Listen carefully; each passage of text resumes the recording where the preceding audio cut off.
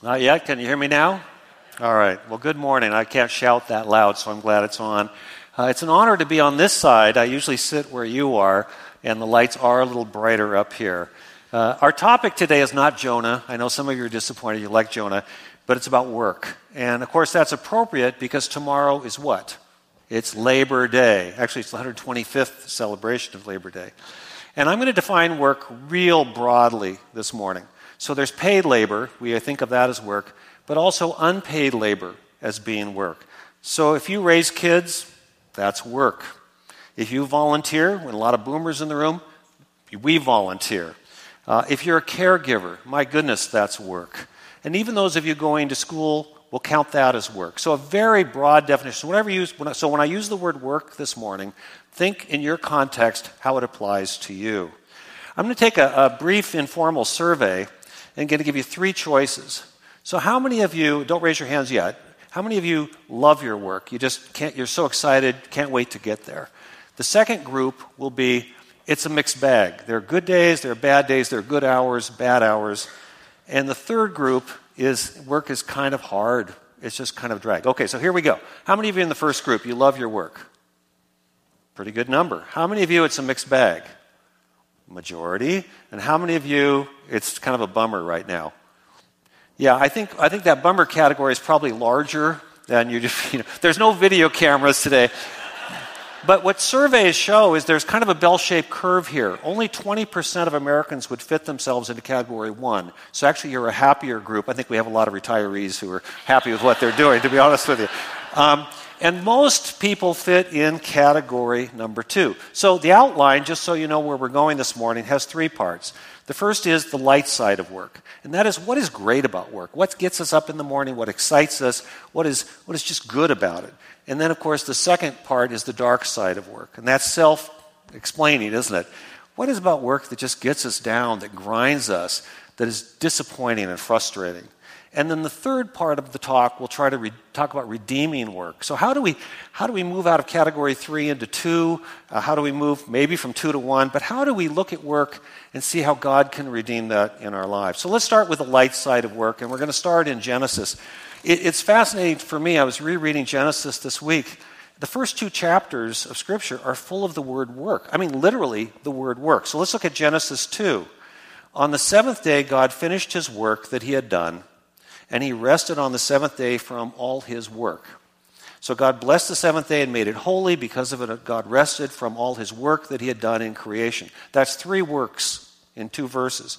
And then later on in chapter 2, the same Hebrew word is applied to humans. The Lord God took the man, put him in the Garden of Eden to work it and to keep it. So again, it's interesting that the Hebrew word is the same for the references to God and to humans. That's significant. And if you remember back in Genesis 1, God looks like a master craftsman. He looks at the building he's making, and as the floor comes on, he said, that's good, and that's good, and that's good, and the roof comes on, that's good. And at the very end, what does God say? It's very good. It's very good. And so, if you don't hear anything else this morning, hear this. Work is not a necessary evil. It is not a punishment. Matter of fact, it's part of God's idea. And we imitate God. It's his gift to us when we work. And what I find interesting in the first 2 chapters of Genesis is that it's an integral part of paradise. Think of that. Work is an integral part of paradise. And I was thinking, is there going to be work in heaven? Well, I, for one, don't want to sit on a cloud with a harp and just sort of float around. So I'm thinking, even though there's not much said about what heaven's going to be like in that sense, I think if God created Eden this way, for humans to work, that heaven's going to be full of very interesting activities and good things for us to do. Amen? I mean, I just don't want to be bored in heaven. And I don't think that's what it's going to be. I think it's going to be anything but boring.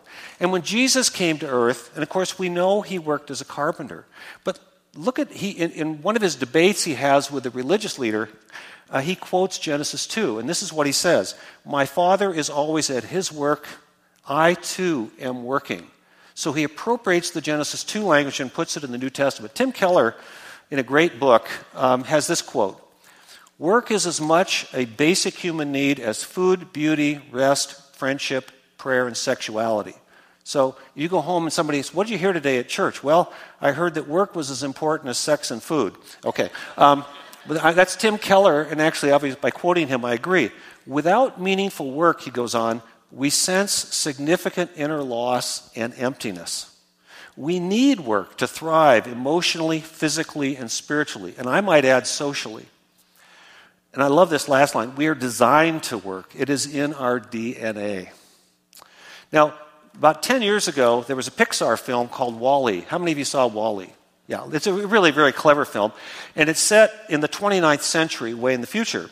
And as you can see from the screen, which hopefully it'll come up here, human beings live in these spaceships. They're off of Earth.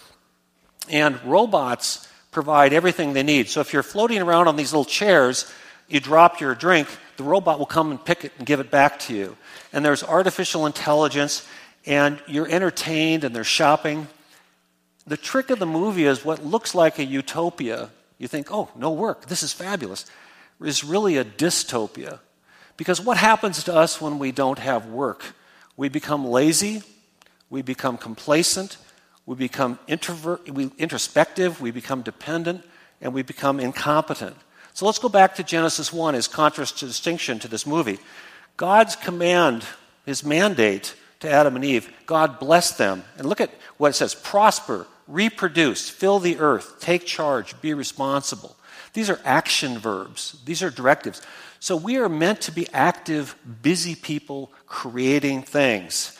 And what I find interesting is that in Genesis, not only are we to imitate God by bringing order out of chaos in our work, but I think there's an implication that's a little more profound.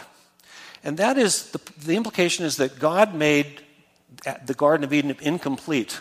It was perfect, but it was not static. And what he gave to the humans was the ability to extend creation. So when we work, we are extending creation. Isn't that a nice image? God didn't finish the job. He lets us do that.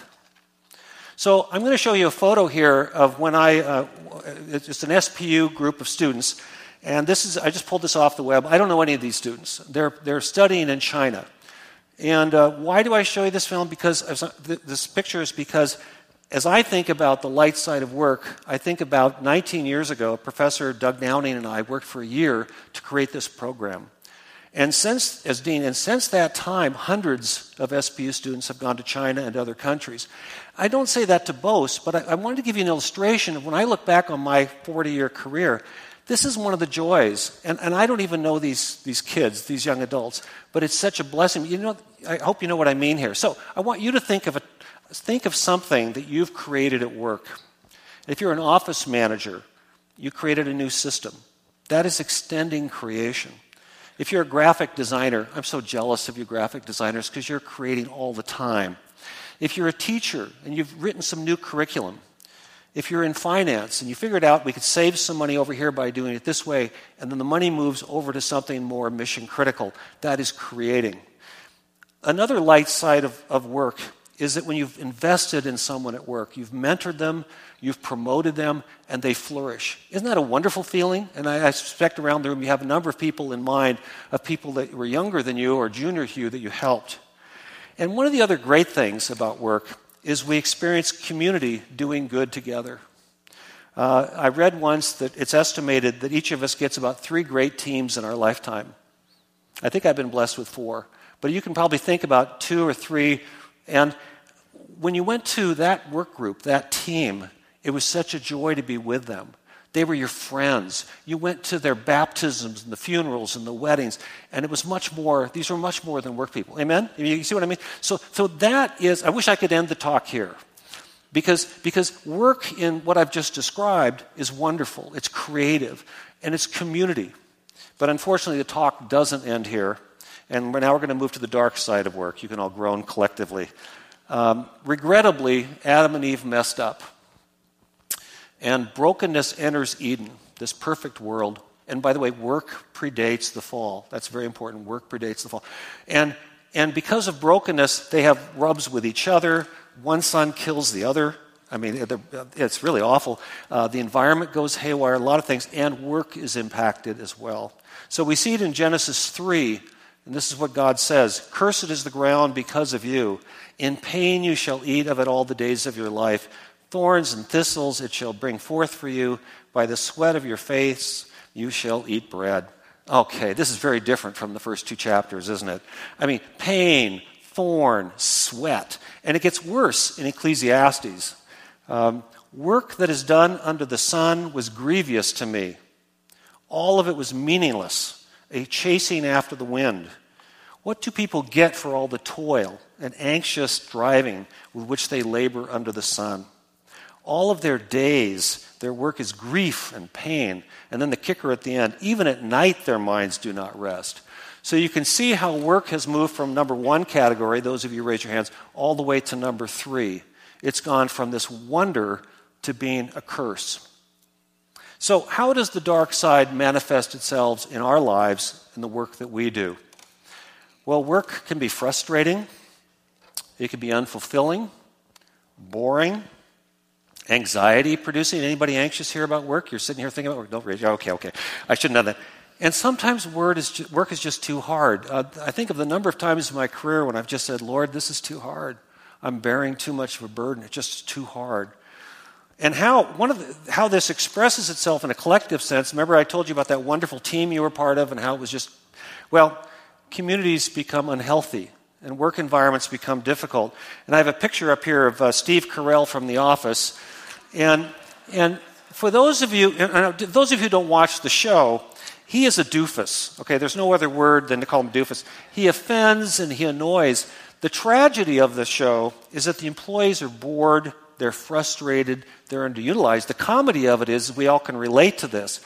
And if you work in an environment where your boss or your bosses suck the energy out of you and basically you work at half the level you could work, I'm sorry.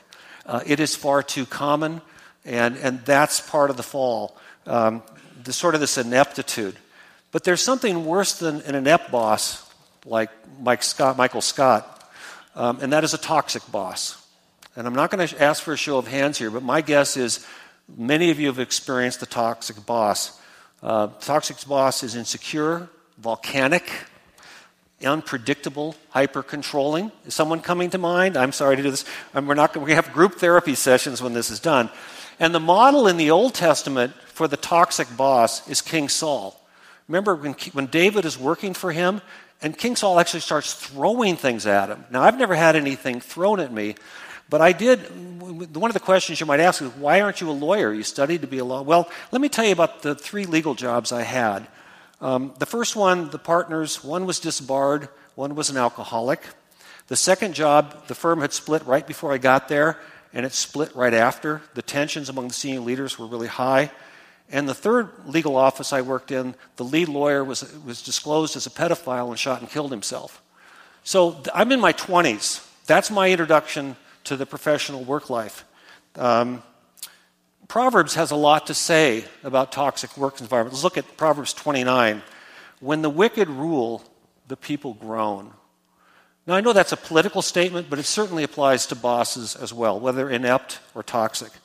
And then the second, in Proverbs 17, it is safer to meet a bear robbed of her cubs than to confront a fool caught in foolishness. If you have a foolish boss, heaven help you if you get squished between that person. Better to be with a mama bear who's protecting her cubs.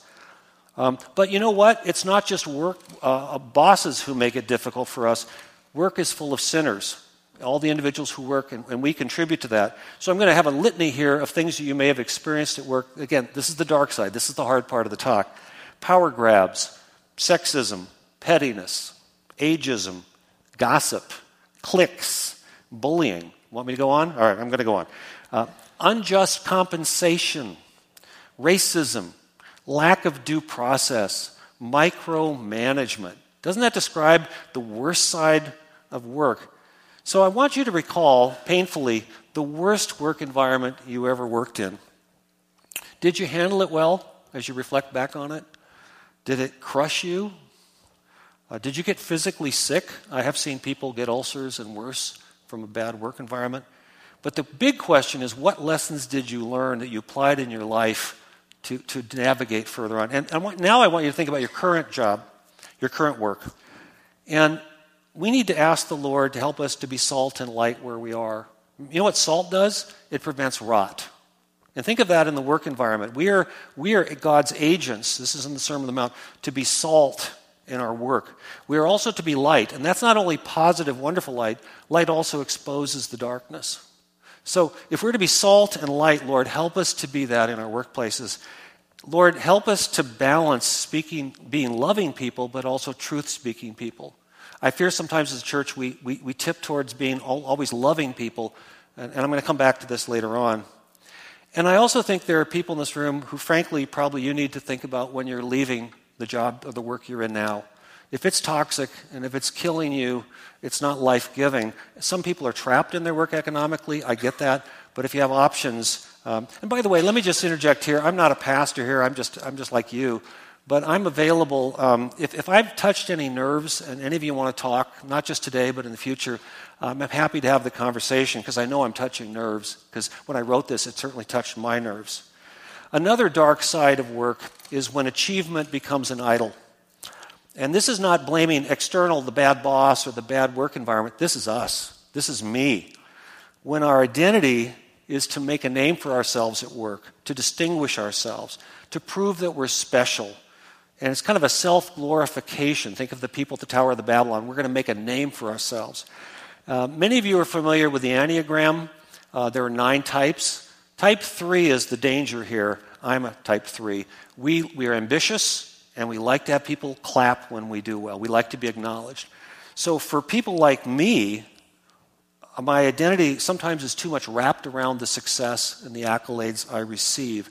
And in the process, I sacrifice far too much. Workaholism kicks in. There's all sorts of bad habits that kick in when work becomes an idol. And really, it's more about identity than work, but work becomes a vehicle. It's a temptation. So Catherine Alsdorf writes, achievement is the alcohol of our time. The best people don't abuse alcohol. They abuse their lives by becoming achievement addicts. Oh, put a knife in me. I mean, that is such a painful... I think for achievement addicts, if you identify that, you go, oh my goodness, Lord, have mercy, help, let not work become a temptation and a pit for me. So why do some of us embellish reports? Why do we exaggerate things? Why do we take credit for something which we only partially contributed to? Why do we want to win at any cost? Why do we cut ethical corners? Why are we workaholics? It's because we've made work an idol, achievement, success an idol. So I think the first step to recovery in this was with any addict is to admit that we are achievement addicts. And then secondly, I think we spit in the face of this idol when we take Sabbaths, when we take all our vacation days. When I was at InterVarsity, I had a rule with my team, no emails on Sunday. That changed everybody because then they weren't all hunching around worried. Now, some of you who aren't bosses, you don't have this privilege, and you're kind of the victim of no Sabbath rules at your companies. But if you're a supervisor and you can quietly implement a no work-related email on Sunday, now if it's an emergency, my cell phone is on, but let's not do this on Sundays. That's a great gift. So I think we need to ask the Lord to find a healthier balance in our lives and to set appropriate boundaries. Amen? Any workaholics out there? All right. So, third and final point is how can work be redeemed? So, we started in category 1, we moved to category 3. How do we just bump that up? And by the way, I'm going to speak to millennials for a moment. One of the problems with millennials have category 1 expectations and they experience category 2 or 3 reality. And I want to tell you that if you're expecting category 1 at work, you're not reading Genesis. So you need to lower your sense of what work can provide for you. We have 2 millennials kids. So let me give you 3 brief ways of how work can be redeemed. The first is by exercising our creativity. Remember I talked about the Genesis mandate that we are to expand creation? I'm going to give you 2 words. One starts with an E and one starts with an I. The E word is entrepreneurial. That is starting something new. I bet in this room we have people who have patents in their names. And I bet in this room we have people with copyrighted works. And I just want to say, I want to affirm you. I don't think I've ever been told from a pulpit that if you're an entrepreneur, you're an inventor or a writer or creator, that you are right in the main flow of God's heart. You are. Bless you. And I think if you develop software, if you're a writer, if you create art, I was thinking about one of my former students named Mike, and at 23, he and a buddy started an online retail company, and it exploded. I mean, it was wonderful, not bad. It really grew. And so I wondered what happened to Mike as I was preparing this talk. So I went online. He lives in Oregon, and he started 2 other companies, and I think he's done very well. He's a serial entrepreneur. God has given him this. I think it's a spiritual gift. I really do. So if you're an entrepreneur, God bless you. Feel affirmed this morning. But for the 95% of us who aren't entrepreneurs, we are the I word, which is intrapreneurial. And intrapreneurial it's a fictitious word somebody made up. It's rather clever. But that is, and I'm an intrapreneur. That is, we expand what already exists. We innovate with the existing material we're given. So if you're in HR and you work with benefits and you're able to give people better medical benefits for a lower cost, or if you're able to enhance their retirement, bless you. You are an entrepreneur. You're in God's stream. If you're an event planner and you don't just do the same way every time, but you're constantly innovating, that's where the fun of work comes, but it also comes, you're flowing with what God has for you. Project management. Each project is different, but sometimes people get in a rut. So my encouragement to here is be constantly thinking about, how can I do this differently? So when you go back to work, some of you actually work at paid jobs, you go back on Tuesday, and others of you with a volunteer, you will also go back on Tuesday. I think what I want to ask you to do is ask the Lord to see the needs around you. Sometimes we become blind to the needs because it's so routine, it's so pat. Lord, show me the new needs that are around me. And then, Lord, help me to imagine new ways to address them. See how that brings life to work? And Lord, the other prayer is, Lord, help me to collaborate with others to find new pathways. And how can I do that? And so then routine things are done better. All right, the second way in which work can be redeemed is by serving others. And this is the call beyond our self-interest. This is where the idea of vocation comes in. And again, I alluded to this earlier, but to me, what I miss most about having left InterVarsity in Madison, where I was leading it, is I love the doing mission together part. To me, that's the real joy of work. David Packard of Hewlett-Packard fame said the following: you look around the business world and you see people who are interested in money and in nothing else. But the real reason for our existence, Hewlett-Packard or any organization, is that we provide something which is unique that makes a contribution. That is what gets us up in the morning. I mean, the paycheck is essential. We have to have it. But what gets us up is the sense of meaning. Jeff Van Duzer, in a book, tells the story of a woman who's a clerk. She works at a grocery store. She's been there 15 years, same store. And somewhere along the line, she makes a promise to herself, Lord, I'm going to pray for every person who comes through my line. So she gets their names. She has a list at home. She's writing down, and she has all these prayer requests about nieces and nephews and crises in these people's lives. And a funny thing began to happen at the store is to say if 4 lines were open, her line would have 20 people backed up, and the other 3 lines would be like express lines, but they weren't.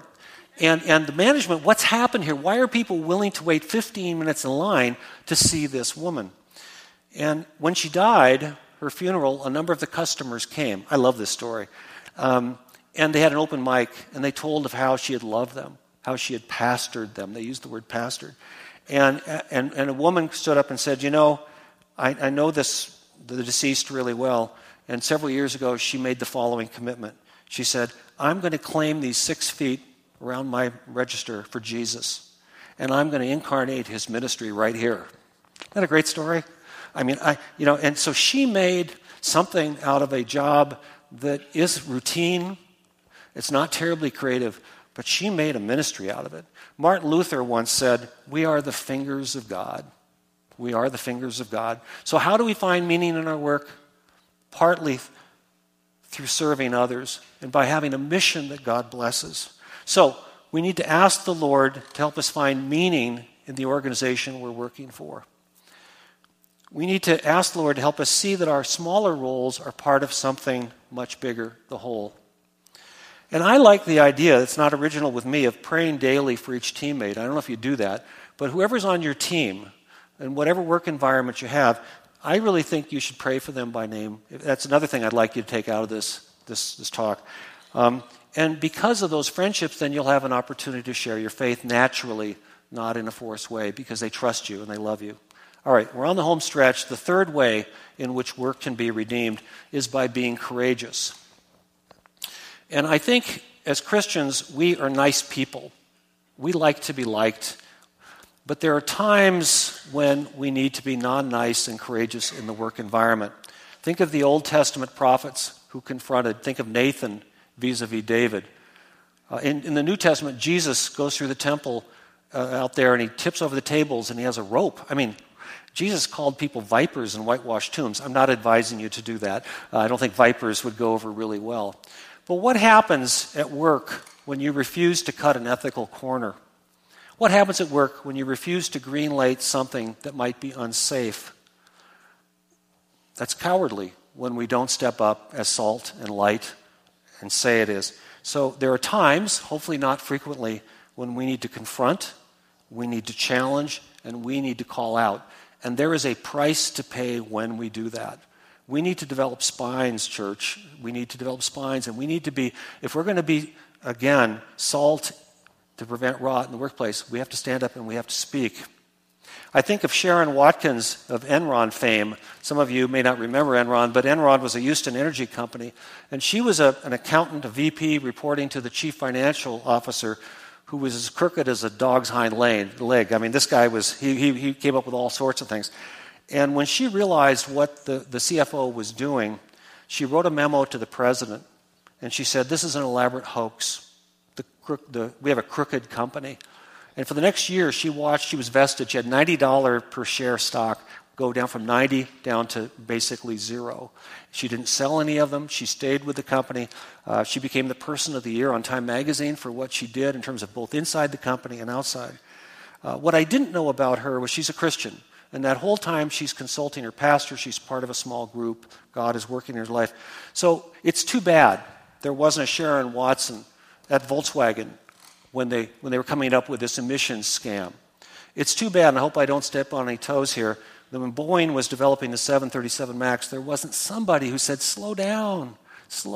I know it's not popular, but please, what about the training component? So sometimes we have to be courageous and not just nice. We have to be nice, gentleness, back to the fruits of the Spirit. We do have to be gentle, but sometimes we have to stand in the gap. So Lord, help us to discern the situation that we're in. Some of you, this may be a very present. And the discernment is knowing when to act and when not to act. Sometimes being passive or silent is compliance, and it's not a good thing. We need to be courageous, to act wisely, and hopefully if we've built up trust in those relationships, then good things will happen. Martin Luther King Jr. has a great quote. He says, "Evil only succeeds when good people do nothing." So at your workplace, and I'm sure I'm stepping on some toes here, I'm putting my finger in on you a little bit here. If there's something that you need to be courageous about and step up and do it wisely, do it carefully, do it, but don't be passive. Don't let it pass you by. All right, concluding, done. Work is a mixed bag. And actually work is really a category 2. So those of you who are in 2, you're probably right about. And those of you in category 1, enjoy the ride. It won't last forever. Those of you in category 3, I pray that you can move up. God created work as something wonderful. It's energizing. It's community building. It's for the common good. But it's corroded by sin, just like everything else in this world. It's frustrating, disappointing, and again, some of us even fall into the trap of a false god. Work is redeemed when we exercise our creativity, when we love our neighbors. That includes our teammates, our customers, and even competitors. Work is redeemed when we set appropriate boundaries, such as the Sabbath. And work is redeemed when, on occasion, we have to courageously confront those around us. Let's pray.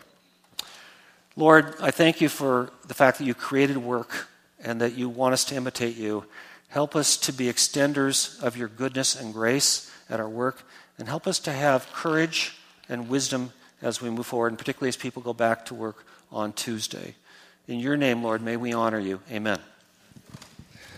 Thank you, Alec. Today we have the opportunity to celebrate the Lord's Supper, and it's unique as we speak about work.